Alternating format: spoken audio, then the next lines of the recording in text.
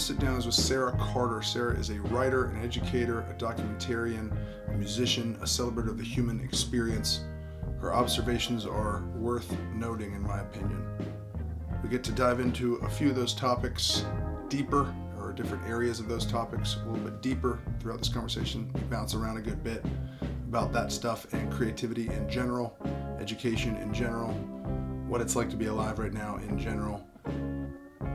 Hearing her talk about her experience documenting somebody's life, trying to be true to that, and her experiences educating, and her experiences roller skating are some of the fun standouts, but we get into a lot of good stuff. Anyway, it was a good sit down. I enjoyed it. Hope you guys do too. Here we go.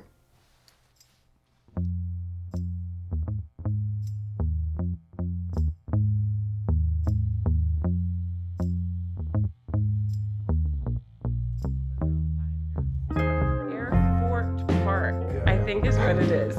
But people go there for like wedding photos all the time because it's just like two empty runways and dogs. Depth of field. Yes, and it's beautiful at golden hour. Yeah. And there's a little path through the woods to Shelby.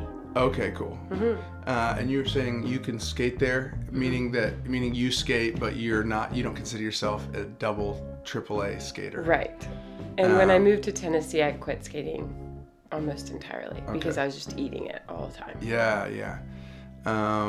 My brother did some skateboarding back in the day. We lived in the Northeast where that's a lot easier, 20 some years ago. And when we came here, there's no sidewalks. There were no sidewalks anywhere, so that changed for him too. Mm-hmm. Where were you coming from? I'm from Norfolk, Virginia. Okay, right on. So it's way flat. So we would all just travel that's how we would get around downtown. Yeah, we probably haven't discussed this, I wouldn't think, but I was from Annapolis, Maryland, that whole area. Oh, cool. And then I guess the outskirts of DC and all that, so that feels familiar. But the Northeast, which I said before, is the part of America I feel almost like I know the least, because I was 0 to 5 was the age, and then other places. So it's beautiful. Okay, cool. So the skating's coming back a little bit. That's the main thing I wanted to talk to you about, was just inline, or what do you got? I've on quads now too. Okay. On roller skates. Okay, cool. I'm trying to. And that literally just means 4 wheels on a foot? Yeah. Okay. That's how much I skate is, I don't know. Well, okay, I've never been good on wheels.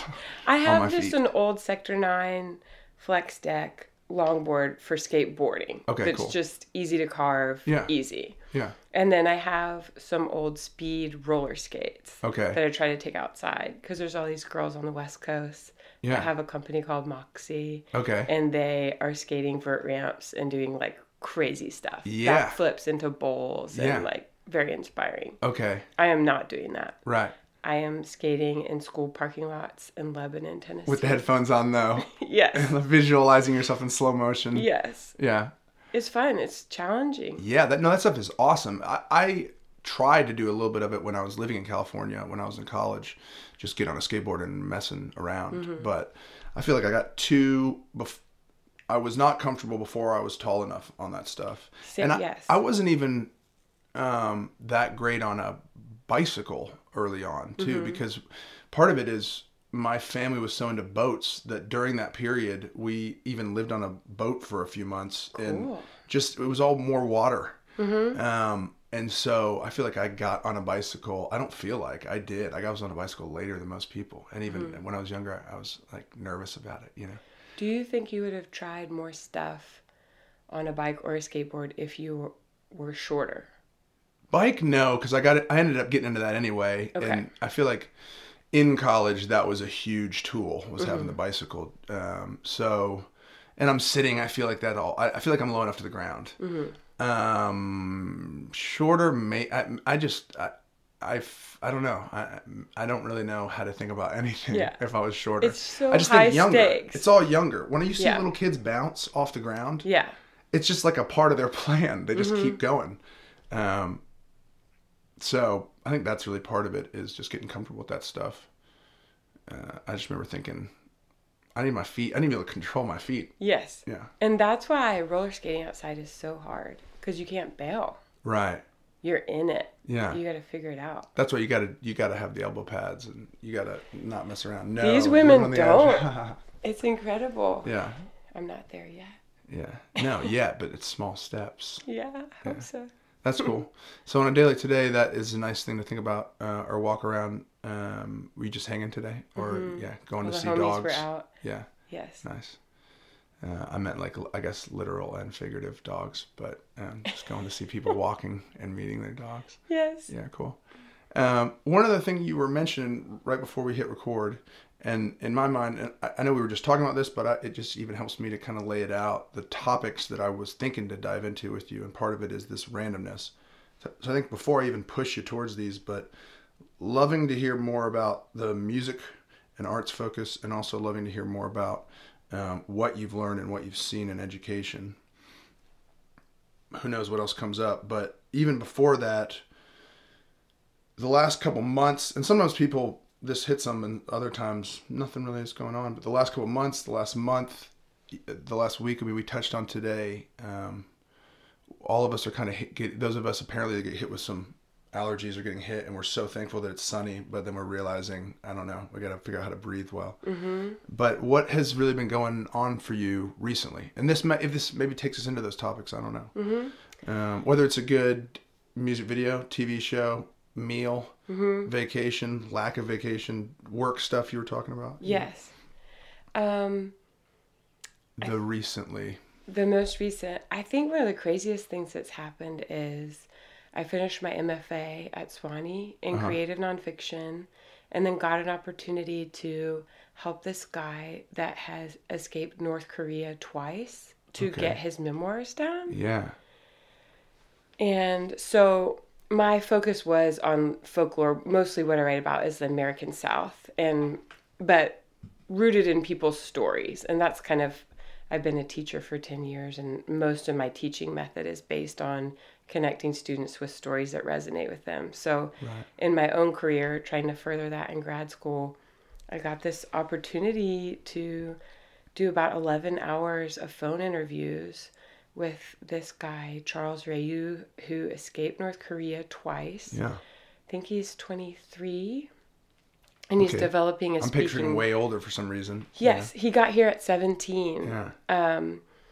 And that was just a really sobering experience and a good application for a hands-on way that I could use the fieldwork training that I had developed for my grad school. Right. In actually a direct way of impacting people and trying to promote his career. Right. How was that first conversation with him? Was that slow? Was he ready to talk? Was he, I mean, I don't know. I could go a million different ways, right? He is so warm and kind and accommodating. But I had never asked anyone such personal details. I mean, he watched his mom die at age 9 after they almost both starved. I mean, really heavy. I've heard a lot of heavy things from like community elders and different kind of oral history settings, but to get a whole linear story was really challenging because he wasn't super forthright about when he needed to stop, kind of. I think when you're telling your own story, it's hard to know when you need to take a break. Right. And so coordinating that was a little challenging. Meaning he would kind of keep going, talk too much and wear himself out? Or we would talk for a certain amount of time, and then he would say, I need to call you back. Yeah. And then we might not get together again for 2 weeks or so. Right. That gave me time to transcribe and think about what had happened. That's a good way to roll in with the positive side of that. Yes. But I made the project kind of feel like I didn't know when it would end. Yeah. Which changes how you reflect on it probably, and what's, that whole mindset, Yes. I'm just thinking of storytelling, whether it's a one-off narrative piece or episodic or whatever. Yes. And I mean, I feel the weight of telling anyone's story that they share. I think there's a really cool folklorist called like Bar Tolan, and he talks about how not only is someone's story an important gift that they give you, but the actual time that you have between the two of you is a moment that kind of exists outside of time. Like it's the teller's gift to give this moment. Yeah. Because it's, you know, it's outside of real time. It's in the person's memory. Right. They might never tell it the same way again. Right. And so I feel like every story has weight and makes me want to be a better writer. But to get someone's whole narrative felt almost too heavy for a while. And I mean, I was getting up in the morning and transcribing him talking about people looking in their own excrement to try to find food in an internment camp. And then going to my private school where I teach and hearing the kids complain about, chicken fingers on Wednesday again. Right. It was kind This color Gatorade is so lame. Yes. Yeah. So that was challenging. Which I've probably said at some point, that's the worst part about it is as you're frustrated, you're thinking, I look no further than the mirror and being young and not even knowing. Oh, yeah. Until you experience it or talk to somebody. I mean, you can even see documentaries on these things. That's big. But the one-on-one conversation with somebody in your own space and time with your own questions and feedback is always huge. I feel like the people that I've met from other countries or exchange students or whoever it is, it really wakes you up to the reality of it. I met a guy from the Congo who was talking about just the history there, you know, and I'm so ill-educated on the geography and the pronunciation and all that. And I think even Patrice Lumumba's name came up in some of these conversations before, but since that democratically elected president was killed, it's been just craziness down there. And you know it and you hear it, but hearing that guy talk for a few hours, the first hand is just crazy. Yes. And how it looks on the ground versus... Did you see Roma? No, I haven't yet. Okay. That's a Netflix, perfect example of that. Cinematography, best cinematography or something, you know. Yes. Yeah. Okay. I loved it. I mean, it was Interesting. hard to watch, but how does revolution look on a day-to-day basis for an average person, a blue-collar person? Yeah, okay. Yeah, I think that was maybe the final push you just gave me to get on that. I think it's time well spent, for sure. Good to hear. But then the agency I was working with, they asked me to do some ghostwriting. So that was a whole nother curveball. How can I bring this into real time, writing in the first person a story that isn't my own for the greater good of sharing it? But, you know, everybody's talking now about who has the right to tell what story. With a different person or specifically through him? For Charles. Right. So I was writing his voice for him. Right. But just coming out of grad school and hearing a lot about who has the right to tell what story and thinking, you know, carrying that around with me. But that's a great debate, and one of the ones we were talking about before we even hit record about the some of the topics that people have to be aware of, we have to deal with, and we also have to be sensitive to, and not be too sensitive to in a weird way, because you don't want to go too far, because you need good writers, or even I think of it in terms of with actors playing different roles. I wouldn't want to take that to the full degree of only somebody who is Irish, Swedish, German with a British background who was born in, you know, or raised in Annapolis through Nashville can play Hans. Right. You know what I mean? Because then it just eventually forces it into documentary. You know, that's different for literature because you're intercepting his voice. You could be, you know, reworking it and trying to keep in line with him. Intercepting is, you can see I'm painting it as a negative way, right? Like if somebody doesn't trust that you're giving us his full. But so maybe that's a little different because it is like documentary, you know. But that whole debate and topic is really interesting and is definitely needs to be paid attention to, because if there's ignorant perspectives there that are pushing us or losing a bit of our history, not good. Sure. And I know ghostwriting is kind of, it's not exactly in that conversation, but I feel like there's like a bunch of weird compromises that you have to think if you're thinking, okay, I'm taking oral history, and if this becomes a book, it's going to be pitched as like, not a bestseller, but a kind of, on a level of reading that will appeal to all kinds of readers. Sure. And with enough sensationalism to engage your reader's consciousness, and you're not creating the sensationalism, but you're storyboarding how the events occur. Yeah, I mean, it doesn't sound like you're creating the sensationalism. When you talk about somebody witnessing a parent die, I mean, it's hard to even though I'm seeing this traumatic story approaching as you're telling it to me, even when you get to that point, it still hits me in the face, you know, anytime you hear that, which almost brings me to the topic of trauma and healing and all that stuff, which is, I don't mind getting into, but this stuff is, since we're on it already, what are the next steps of that, or what do you think about that moving forward? If you say, what's their stance in terms of really wanting you to do this or being open-minded to your decision? For that project specifically? Yeah, I guess. That's kind of on ice right now, but I talked to a lot of people in the process of that because I wanted to get all the details right. And I wanted to have all the transcriptions really careful, no matter what happened, so he wouldn't have to tell that again. Right. So if they wanted to pitch it to him ever, do whatever, I don't really care. I was on board to do this one thing. But someone said every time you share that kind of story, it takes power away from the trauma. Another client of the agency is Elizabeth Smart. Okay. So someone, of course, that had this traumatic kidnapping experience in American culture. And every time I have seen that in the past, I just think, I hate that person's having to say their story over and over. Right. And I didn't realize that how much you're taking power over your own story when you tell it. Right. Or I think it's Tara Westover wrote a book called Educated. She grew up in a mountain community and a family that was basically had their own compound, and it's about her moving into wider society after she's telling her own story.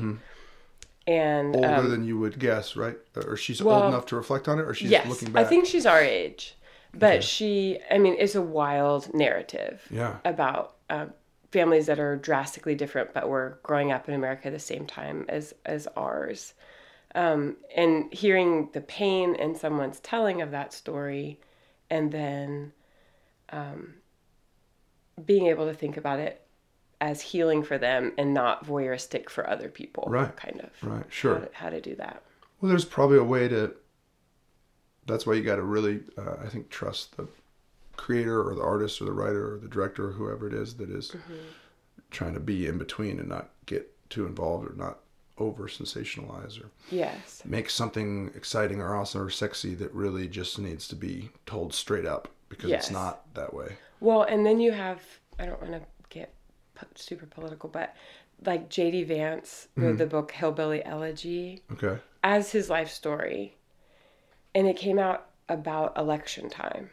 And so he made a lot of generalized statements about hillbilly people, white people in the South that happened to be the demographic that the world was baffled by. Right. And so... Cha-ching. Yeah. But I don't think that was his intent. No. And a lot of just people... because you're making money doesn't necessarily mean that's it. No. Right. And a lot of... And he... I don't think he chose to get looped in on all these political conversations. I could be wrong. Because people reacted so strongly about it. I just saw a collection was put out of Appalachian writers or people writing about Appalachia attacking that book. Like it was a book in response to his collective, book. And that, I don't, that's a wild thing too.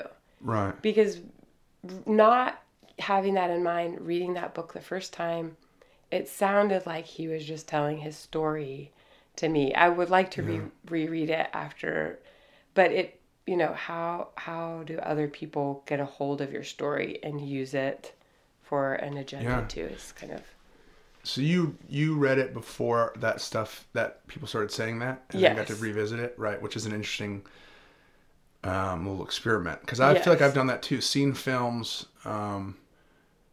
before some sort of discussion blew up around them, or read a book, or not as many controversial. I feel like the controversial books, I feel like just because I don't read as many as I watch films or TV shows, and then you revisit it It is pretty funny that way. I feel almost like Titanic was the opposite of that for me. A movie that I didn't see for so long, and then I saw it, and my brain is just thinking, how come J.P. Morgan is not a character in this movie? Just because he owns the boat, I want to see it, and I'm just spinning, thinking, shut up, don't annoy everybody by just wondering. Sure. But yeah, I think when you're off track with a group of people that have an opinion, timeline-wise, you could agree or disagree, but that is a nice little wake-up call. And then to think, oh, what am I blind to, or am I not? Right. Is yeah. This, what am I missing or not missing? Yeah, good question to have and to care about deeply, and to not let yourself get too unhealthy over if you need to be going to bed now and not staying up and worrying about it. Right. But also not something to ignore. It's so easy to assume things about your life and apply those other people or your experience or your definitions or whatever. I mean, you see it. There's something, the trauma side of that stuff and the sharing. We got off on that because we were saying, it can be sensationalized, but I think even the brain, when you retell a story, that it uses this, when you remember, go back into a story, it's the same mechanism as writing the story too, so you almost can re-enter the experience in a way. I know a lot of therapy that when you re-enter the situation and almost like go in as yourself now as an adult into the moment of being the child and speak your truth to the person that was mean to you or that hurt you or whatever, that sort of stuff is really interesting to me. All the stuff with the brain is bigger, is more complex than you think, which is storytelling, and which is the fact that you can sit down with somebody and all of a sudden you're in another space-time just listening to or you're traveling with them. Do you think in filmmaking or any of the art that you do, in writing, there's a lot of, particularly with fiction writers, a lot of just making yourself available to the work and seeing what your subconscious or your inner child or whatever is wanting to say? Does that exist as much in filmmaking, or do you have to be so, because there's so many other people involved, that has to be done on the front end before any kind of production happens? Does that make sense? Yeah, I think so. How open are you to things once you get on set or something? And I think from what I've seen, there are filmmakers that do it in all sorts of different ways. And a lot of it goes back to your background and your budget, which makes sense, I guess. I was looking at some director commentary for The Place Beyond the Pines. Derek Cianfrance directed it, and he's got a background in documentary and a lot of sports documentary. So it's really fun to let him tell you how he made stuff, because he shoots smaller budget, but this is still serious money. Not compared to Avengers or whatnot, but and for instance, when he booked, I just realized my hand's getting really big in the air, like I'm telling her, which is good. That means I'm excited about this. He had a scene where he had to book one of the characters into prison, and he got a real retired judge and just told the judge to book him, just do what you do, And I think a filmmaker who's equally as awesome, I guess I would say, or somebody that's got maybe more of a controlled, Wes Anderson has a really controlled world. I can't imagine him ever getting a real person saying, do what you do. He's going to take Bill Murray and have a really specific way of saying it in cadence. And even the camera's going to track in perfectly, pan left for the next line, and then it's all perfectly controlled. So that's a long way of saying it depends on what you want to make. Personally, I really like the writing process of the whole thing. So I would love to spend a ton of time on that, trust the decisions you're making and the plan, and then go and just try to check things off the list and have fun with people. Yeah. Then I think you can even, I'll give you one more example before even the rules of attraction. Maybe the coolest thing I've ever seen in a movie is a split screen sequence in there. And it was supposed to end with a kiss. And they had it really planned out. And on set, they were rehearsing it. And Shannon Sossamon took off Jason Vanderbeek. Is that his name? Dawson's Creek. Yeah. took off his glasses to say, "Let me see your eyes."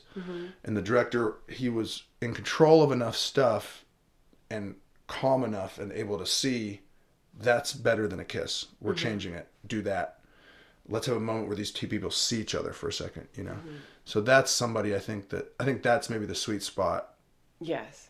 Where you got a plan. It's stupid in my mind to go anywhere and try to pull off visual storytelling stuff without a plan, but sure.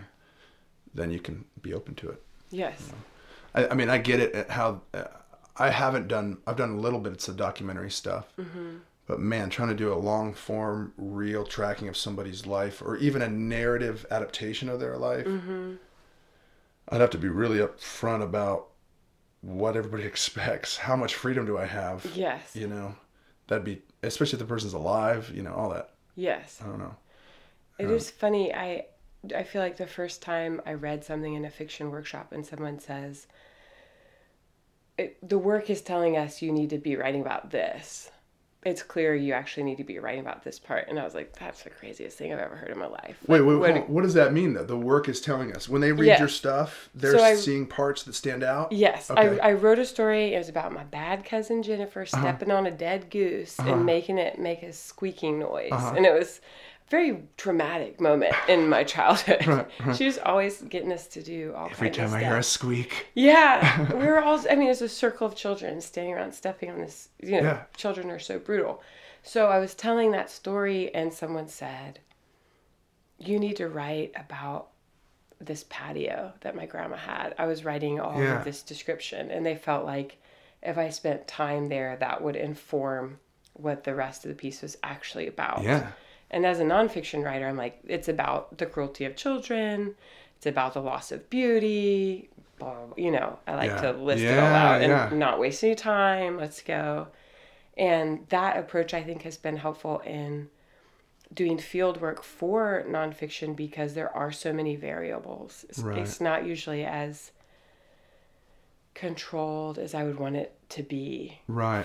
And I've wound up in some really amazing, transformative places for me as a result. I had a field work trip a year and a half ago for a project on Alabama folk medicine, and I had lined up all these interviews first. So the Porch Creek Indians on the Gulf Coast. Okay. And then 2 herbalists, and then I think that was it. I had already visited some wart healers in Northwest Alabama. But that's that's like, oh, cool. Of course. Yeah. Yes. But I couldn't get a hold of this one guy, and I was in Atmore, Alabama. It's a casino town. It was in the middle of a tropical storm, staying in this hotel. Couldn't get anybody, and was going to just give up and go see my cousin in Florida. And she wanted some honey, so I stopped at a stand and started talking to this couple, the Turks, and asked them, did they know anybody that was healing in the area? Do you know any healers? Right. Blah, just blah, to blah. see if you can get an interview with somebody. Okay. And at first they said no. And then I said, aren't there any old people that could heal warts or, you know, talk the heat out of a burn or anything? They said, oh yeah, Mother Shed. No, he died. Oh, but his daughter does it. Freddie does it. Yeah. And so they gave me directions through these 2 stop signs. So I went in. There's 2 trailers in the middle of a field with really tall grass. Yeah. I didn't know where I was going. No, it was 3 trailers. And I just picked a driveway and went up, and this pit bull ran out at me. And I dropped my keys in a big red dirt puddle, and this lady comes out of her garage laughing. She's like, you looking for Freddie?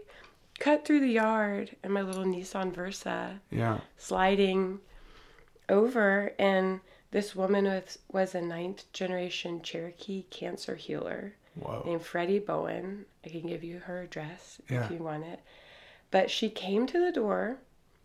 Well, she had a bunch of dogs come out of her house and scared me to death too. But I was like, I'm here. But they're all laughing. I'm here now. Yeah. Everyone always says, don't be afraid when it's their dog. But anyway, she came out and took my hand and led me into her house, past her grandchildren on the couch over to this little bar that she had set up that had all these powders, and she makes a cancer tonic. Yeah. And you mix it with Gillespie's gin. You can take it as a tonic or a salve. Yeah. And it was like this, she just took me in her house and said, "What do you need?" And I just started crying in her kitchen. Just a very mundane day, trying to get an interview and go into this otherworldly zone. Right. And I'm like, "What do I need?" Yeah, in that's this the woman's question. kitchen. I was just asking me that. Yeah, what do I need? Yeah. And then, of course, I, muscled through and said, "Oh, I'm doing this. Can you tell me about your work, et cetera, Yeah. et cetera." I got my emotions You're already together. in a pretty vulnerable spot by Yes. mentally. The whole plan is upside down, which is fine. Yes. But then physically, you're putting yourself in a place where you don't know where you are. Yes. When was this? Was this This before you had was- hopefully seen shows like, I mean, I'm afraid to say it, but I'm like True Detective. Hopefully you hadn't seen True Detective. No, at I this point. hadn't. Right, good. No. Good. But it was like I felt like I was in it. I don't know. I Yeah, don't know no, what that I means. think so. Yeah. I felt like I was safe somehow. Yeah. And she is just very much believes we can get everything to heal us, that God put it in the earth for our healing. Yeah. But yeah, it was this surreal moment. There's a lot in the earth. Yes. There's a lot in the earth. Yes. It reminds me of getting through a big event-focused life thing and then maybe getting sick or something different. But once you get to a space or in a house with a frequency or just a feeling or a person says something, the fact that you felt safe there and then all of a sudden you can let out whatever emotion. There's not much to that, but that's just interesting. And just, I didn't know that I needed her to say that. I didn't really know why I was going on the trip. Yeah. I just like interesting things. Yeah. And the whole time my thesis advisor was like, "You're writing a book about healing. Why are you going on this trip?" I was like, "Oh, I'm Southern Batman." I was just Right. not. And then in every single conversation, someone brought up something that made me tear up, and I had to kind of like look down and Right. process later. And I think in a way, I guess nonfiction can tell you what it's about too. Sure. But it's harder when you're supposed to steer the ship and you're just discovering that yourself as you go along. Which can feel like too much from scratch, or you have to make everything up or something. Sure. When you were saying, and I think I'm landing that idea, but you were saying doing the nonfiction puts you in such a non-control spot, which informs your ability to write fiction. Is kind of what you're saying, right? A little bit. That seems funky in a way, right? Because you would think that the nonfiction would be continually, even though you have to change your day and your plan and you meet this person, it's all still just documenting, what I mean, in a way. Mm-hmm. Not just, but I think poets and fiction writers, I think their method, I was talking to a poet the other day and he says he does 4 hours of emotional prep before he writes. Yeah. Which to me is like, what? I don't even know. Emotional I don't know what prep? that Is that means. hamstrings but it's cool. or- I don't know. I thought it was cool. But fiction writer, even Flannery O'Connor said you create the character and you follow the character. Mm-hmm. So I think bringing, like you said, preparing as you would for a shoot to respect everybody's time and resources and the budget and everything, but then looking to our fiction writing and poet writing friends to take the organic cues when they come. Sure. And I think before you greenlight anything or step onto a set, when you're in the typing area, there's no rules on any of that. There shouldn't be. You know what I mean? If you know ahead of time what your budget is, then there are. But in general, or the idea is you sit in those 4 hours of whatever you want emotionally. You know. I see what you're saying though. It's maybe the way that somebody might heal quote unquote writer's block, if they believe in it or whatever you say about that. Research is always something that people say, which for me is real, totally real. If I just start looking into something I'm interested in, it starts creating stuff. And that's kind of what that nonfiction stuff is in a way. So I see like a 2 parts of that, how it's ironic that nonfiction would help you let go more, right? But I also see how it's just research, and research shows you that maybe you didn't have control in the first place. So go ahead and be artistic. Yes. I'm getting a little abstract there, but that's true. Well, I think people are doing incredibly creative things with nonfiction. I think podcasts and a lot of the storytelling. I think on your last podcast you were talking about creative ways to even share true crime stories and which is huge right now. Yeah. I mean, I don't know if I ever thought there'd be a time where documentaries would be pulling in the numbers that they pull. People want to hear about other people. Yeah. And I think particularly in writing about the South, there's like a great diversity of voices and young Southern writers too, and a lot of different colors of Southern people are being represented where they weren't before. But I don't know. Do you I listen to a lot of nonfiction or read a lot of nonfiction? Or I guess what I really want to know is what kind of weird ways do you see people putting forth personal narrative or that is memoir or just nonfiction anything, in general. even like I don't know, This American Life or and the new media side of it, or new mediums.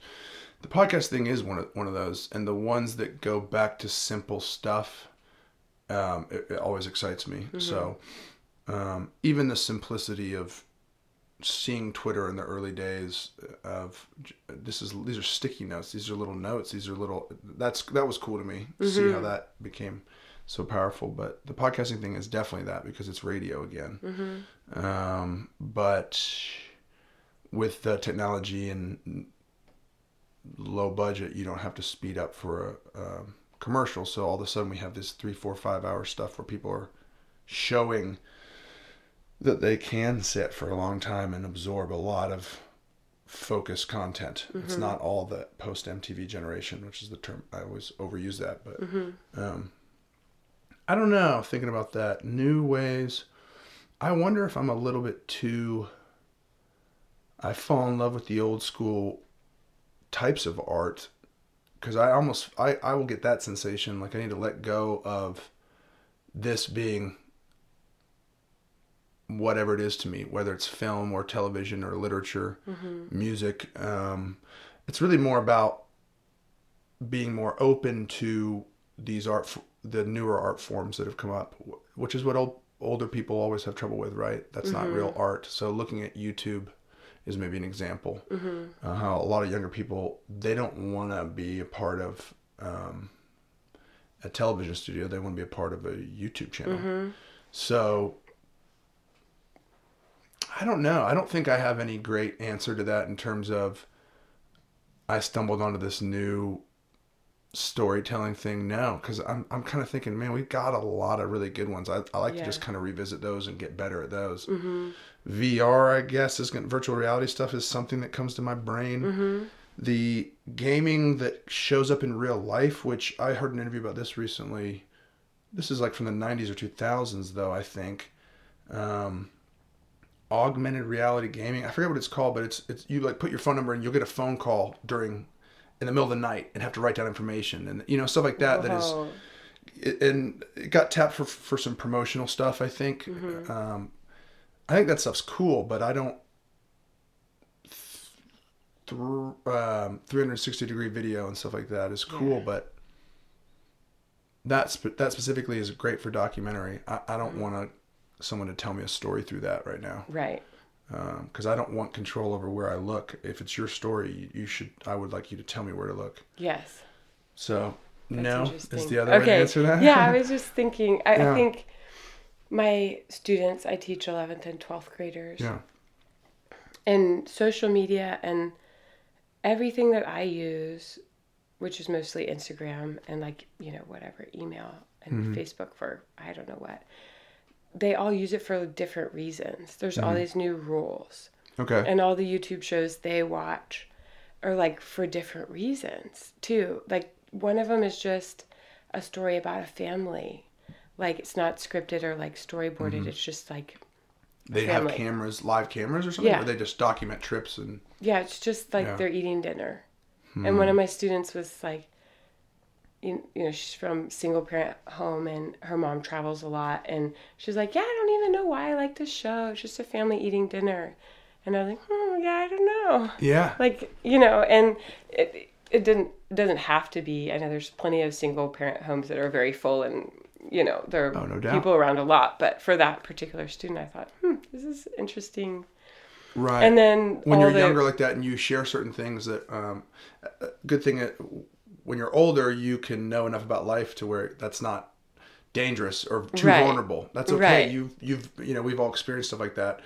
But it is interesting how when somebody's that much younger, they reveal things about themselves. Yes. I remember one of our teachers giving us a hard time about vanity. Just some jokey man. He was a great guy, but I'll always remember it. Yes. Thinking back about being in high school and looking in the mirror too much or whatever. But yes. That's a totally different example. But well, and narcissism. And, yeah. Yeah. No, but the people eating is interesting. In other countries, there's channels where it's eye contact, like people literally just wanting to make eye contact with people on the screen. Yes. And then all the gaming shows where you watch other people gaming. Yeah, that's interesting too. Yes, and huge money in that. I did that when I was younger. I would lay on the couch and watch my buddy play Star Fox on like 64 or something, or Tomb Raider. And for some reason, I enjoy. They would always ask if I went. Sometimes I play, but sometimes I would just watch them. Yeah. And all the about Finstagrams. No. Like your Instagram. My students made a chart for me. Okay, good. And your Instagram is for your mom and the boy at church and your cousin. Gotcha. And that's like your branding. Your Finsta is like for... I don't even know what Finsta is. Like fake Instagram. Okay. So you would have like a ghost account. Gotcha. And typically there's like hundreds of people like waiting to follow you because it's your gripes or like a cute like pic of you that's not on brand for the other one. Right. And there's like all do they present themselves in regards to on brand? Do they use that phrasing for themselves as a human? Okay, gotcha. Yes, it would be terrifying to anyone not in the culture already.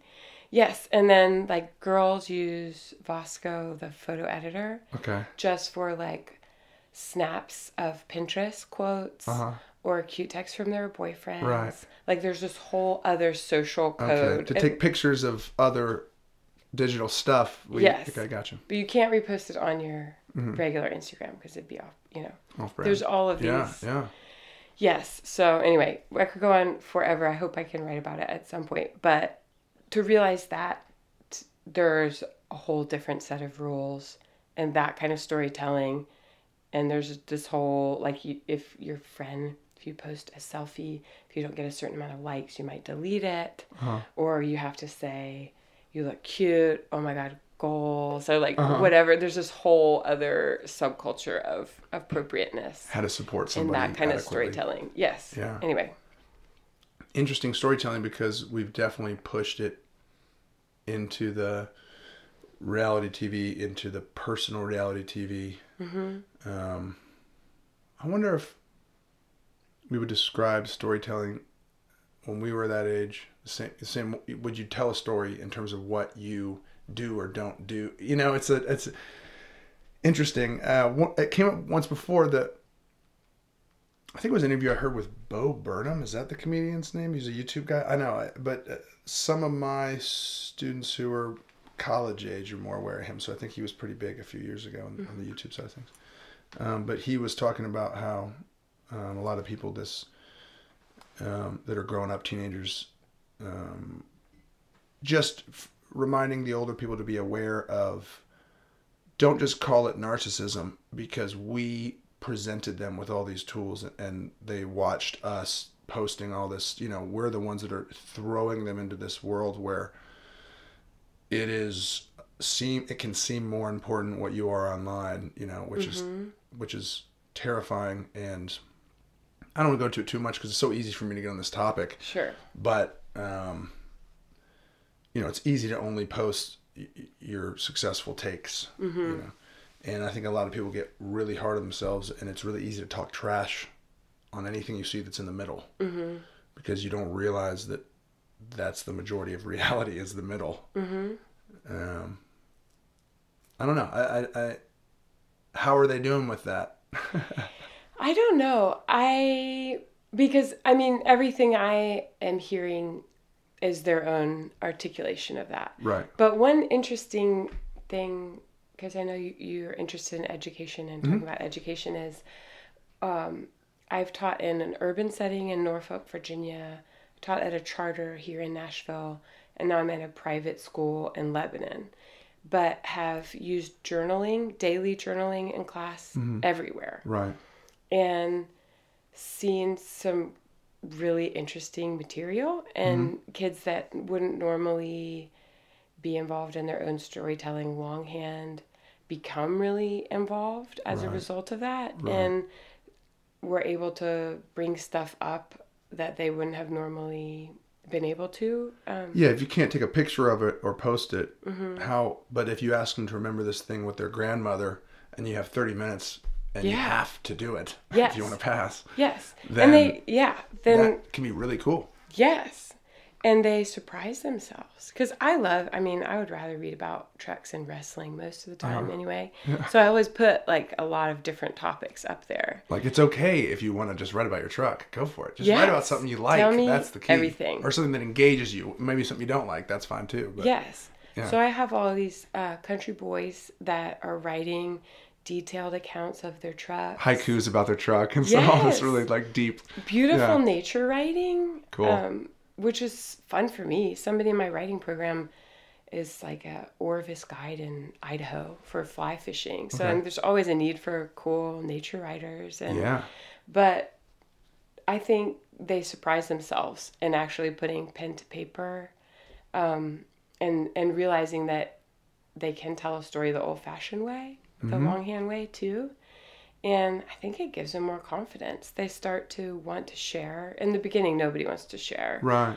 But a lot of them, I don't know if they'll ever do comedy, but they'll get a bit going. They always talk about how much they love each other. The boys love to get obsessed with each other and like just go really deep with talking about how cute someone looks today, or like how much they love this thing about this person.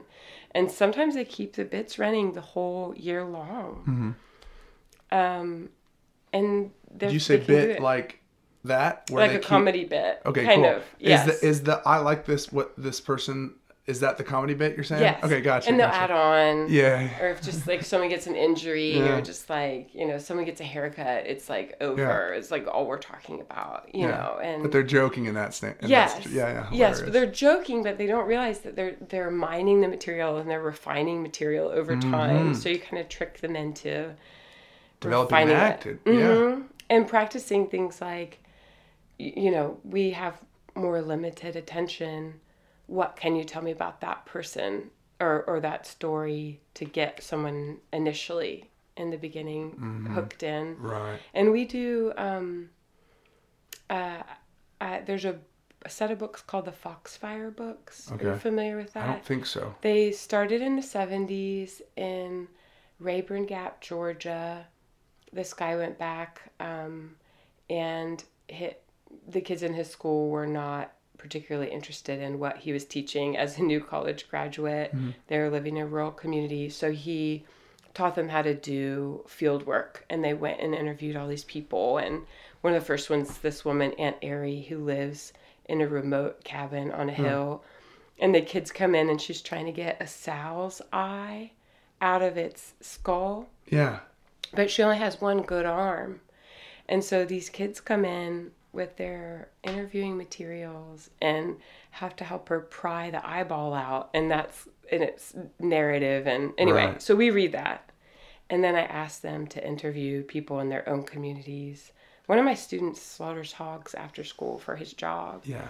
So it's a real mixed bag, and they kind of can do their own personal narrative plus primary research, plus some secondary research. So we like hit all the whatever Common Core things we need to while teaching them those skills. And maybe I should know this, but secondary research, what do you mean by that? I think just books. Gotcha. Yeah.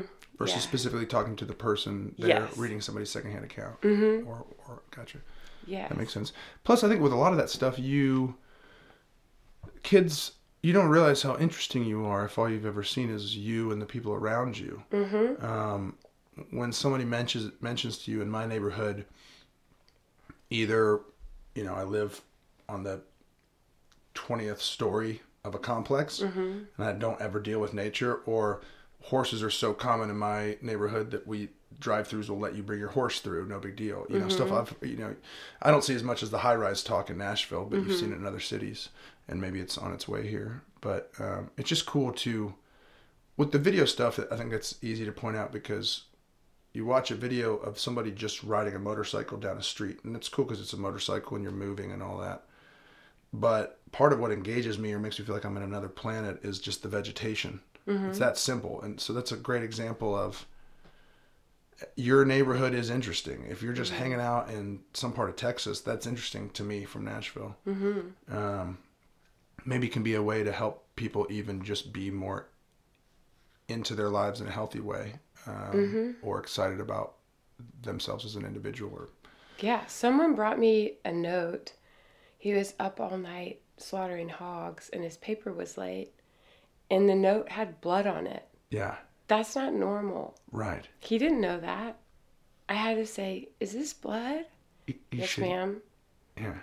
That's not, these kids are going to flip when they go to colleges because it just feels, that's one of the things that I think film does so well is making the mundane unusual. Different filmmakers are able to use different effects where you're in a suburban setting or a common setting that make you question how things run normally. Force you to focus on something for long enough that your brain just starts creating something from it. Flaubert, that author from a long time ago. I don't know much about Flaubert, but I know that Walter Murch, I think he might have been the first guy to ever get a sound designer title for Apocalypse Now. He's a really important editor and has a lot of great theories.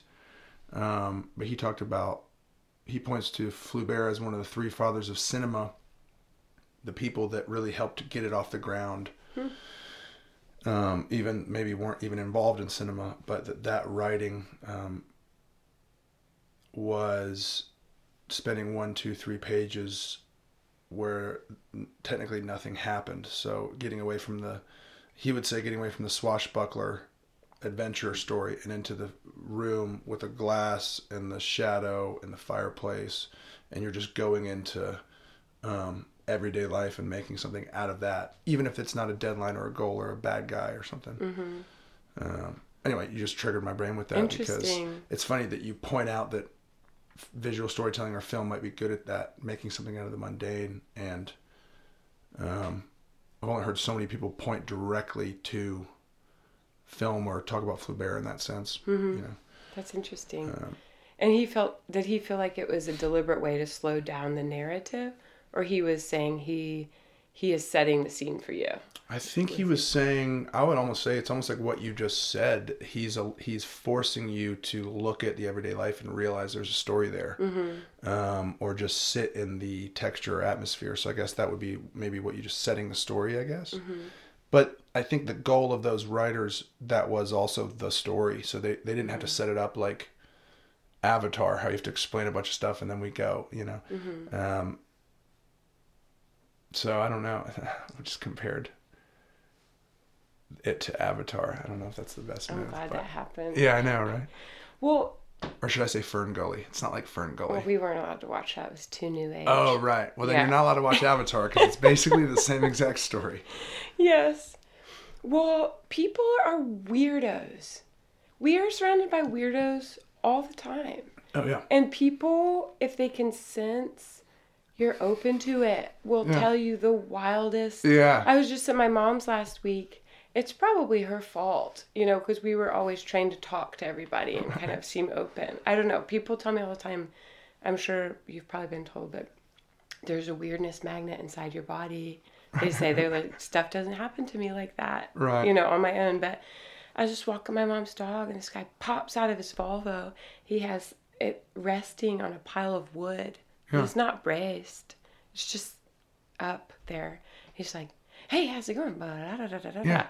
This guy, this old mechanic from Queens, starts going in. He's got all this like fluorescent colored Rust-Oleum spray paint on his hands. Jeez. Starts telling me about the best kind of like metal tape to buy, if I need to ensure that the bottom of my car is waterproof. Right.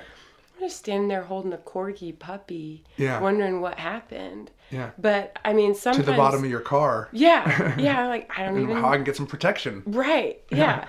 But I mean, that's probably not a great example, but I think that's how sometimes we can really find good stories and good gems is just by listening and training yourself to listen. Of course, you can have boundaries and excuse yourself, but Sure. I think you don't realize what a gold mine the people in the elevator with you could be if you just start a simple conversation sometimes. Yeah, which ties into, you could say, being present, but just not rushing to and from whatever the thing is you're going to in the elevator. Yes.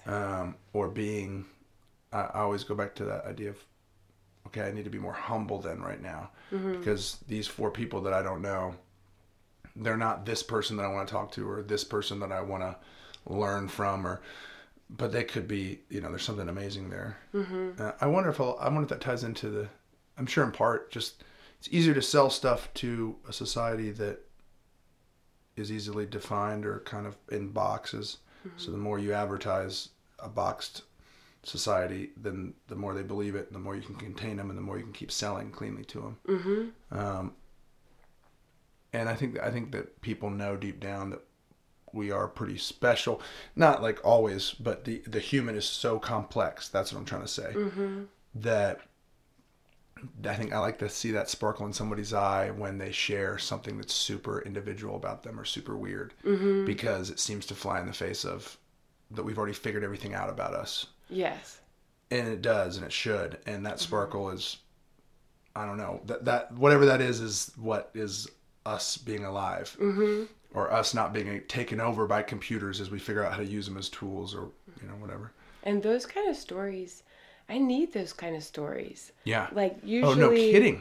Because like it reminds you that usually- you can be an individual, right? Yes. And I think for me, I believe that the stories and the people have been brought into my life are for my own instruction and healing too.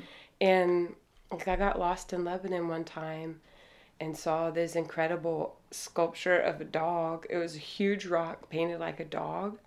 And I just got excited. I'm noticing through these stories that maybe I need to be more careful about the safety choices I'm making. But I just went up to the door and knocked on the door and was like, "Can I take a picture of your dog sculpture?" And it was a granny. And she was like, "Yeah, let me show you all the rest of them." Awesome. And we became friends. And we started hanging out. And I had lost all my grandparents pretty soon before that. Right. And it wound up being this incredible friendship that we got to have. And I did an article on her for the newspaper in town. Cool. She lost 5 people in her life in 2 years.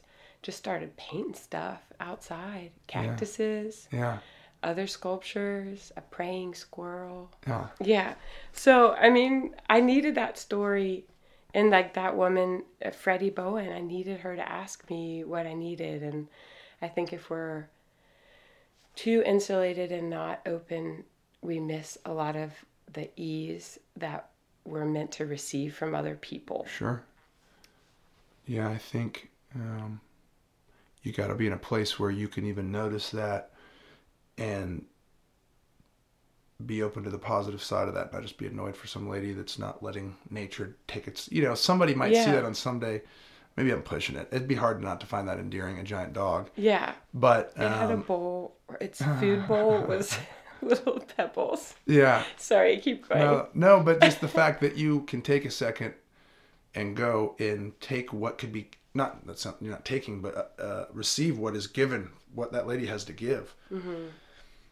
It's hard not to just remember the last commercial you saw on some days and think, I just need a new pair of Nikes. I don't need what that lady has. Sure.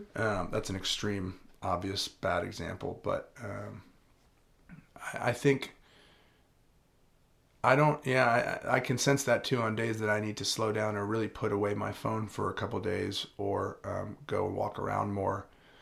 Whenever I'm not noticing things as much that are impressive like that, or interesting, or a one of a kind moment, I feel like I'm not spending enough time looking because they're out there. Yes. This is not meant to be contradictory, but I will say Instagram story kind of changed my life. because when I was in grad school, I'm all confused now. Everything's going out the window. Everything's canceled. Yeah. Stop the recording. Okay, well, I can use it to document stuff. Right. And when I was in grad school, I was teaching full time during the year, and I was away during the summer. So I just didn't see my friends very much for 3 years. So I started taking snapshots. It's probably very unethical. I recorded that man in my mom's neighborhood without his permission, just talking, looking at his glowing hands. I do it all the time. Yeah. But well, there's a blurred line on some of that. If somebody comes up to you in public and shares something with you and your phone's in your hand, I mean, okay. I don't know. I don't know where the line is. Okay. If somebody sees that recording, like it goes to jail for something, they're trying to find them. That's a bummer. Right. But if it's super, super personal, then it's just for the sake of all documentarians. Yes. Don't expose them. But I've seen some of your social media stuff. I've never seen anything that was dangerously revealing about somebody else. It all seems to be kind of like a celebration of them. Yeah, I just get excited. But that has been really fun for me. You know, I'm sure it would be really different if it was somebody that felt like they needed to put themselves in the content all the time, and they're, it's like, I don't know, a fitness account or something. Sure. I'm sure it could take over a lot, but that is one way I feel that I feel more connected to. Yeah. Well, I think, not to even go devil's advocate or balance it out too much, but even the fitness thing, if it's somebody that needs to stay on course and they're 3 buddies, or, you know what I mean? Or, I guess there's good in all that too. And even the sharing with friends could go the negative route of just that evolves into, I've got to maintain something. Sure. But it sounds like, I was talking to a friend yesterday about how can we keep these tools on our tool belt, at our hip. And, then it's awesome. If this is a way to share a moment with some friends when you got 6 hours stuck in this room or wherever you are in another state. Yes. That's awesome. And then we've all felt the moments where all of a sudden the computerized tool starts to raise above eye level, and then all of a sudden it's above us. You know what I mean? That idea where we are its tool. Whatever, that keeps coming up. But that's a huge one. Sharing stuff with friends that aren't geographically close is awesome through that stuff. Do you have any good tips for keeping it balanced? Do you go on hiatuses from your phone or anything? With social media, I haven't really ever gone too crazy with it. I was in Southern California in college when I first hopped on Facebook, but then shut that down pretty quick because at one point I realized I was getting overwhelmed by the pictures in the early days, and I had all the people I wanted to talk to, I had their cell phone number, so I just cut it off. Yeah. And then I never got into it, and then I kind of started telling myself I didn't, just stay strong or something, Yes. I'll go through spells on social media, but I don't have a trick with it. My thing is really looking things up online or listening to interviews. I can do that too much. And I think it literally is, I'm trying to learn with it right now. It literally is just putting the thing in another room, and I'm not messing with it for this many minutes or hours before bed or today. I've been talking, not committing, but talking to try to do a few day fast, which some people maybe think that's crazy. Other people maybe think, oh my gosh, you've been talking about doing a few day fast on your phone. You're already gone too far. You're done, So I get it. Everybody's a different perspective, but strictly my brain, I've been trying to let myself do times of brainstorming a little bit more the last couple months and a few months. And when I did not have a smartphone, I could stay in the zone longer. And I try to let myself get slightly out of practice to kind of go, I don't know how to describe it, but get more into just, I'm just here with me. I'm not trying to produce, and then swing back into kind of brainstorming. What do I want to mess with? And it's so much easier to get out of the zone, whatever the zone is. Yes. Get distracted. It's ridiculous, and it's for real. So I think it's just going to be today or this half of the day. I don't have a phone. Yeah. Or if it rings, I'll answer it. But yeah, I don't need to listen to this person's perspective on. I mean, I could list the stuff that I was learning about yesterday. Some of it's helpful, but some of it is not. So there's a fine line there. And if that's your enjoyment or that's your meditation, and listen to somebody share the history of this musician or this government thing or this exercise or this theory of how not to eat too much sugar. Awesome. You know, Yeah. I don't want to beat myself up too much. But, Sure. yeah. But no trick. No. Okay. I think it's just literally shut it away. Get a good book out, I guess. Yeah. It's going to be warm. We can take walks more now. Yes. There's this dog park not too far from here that I can rollerblade at. Tell me I'll tell you about everything. it.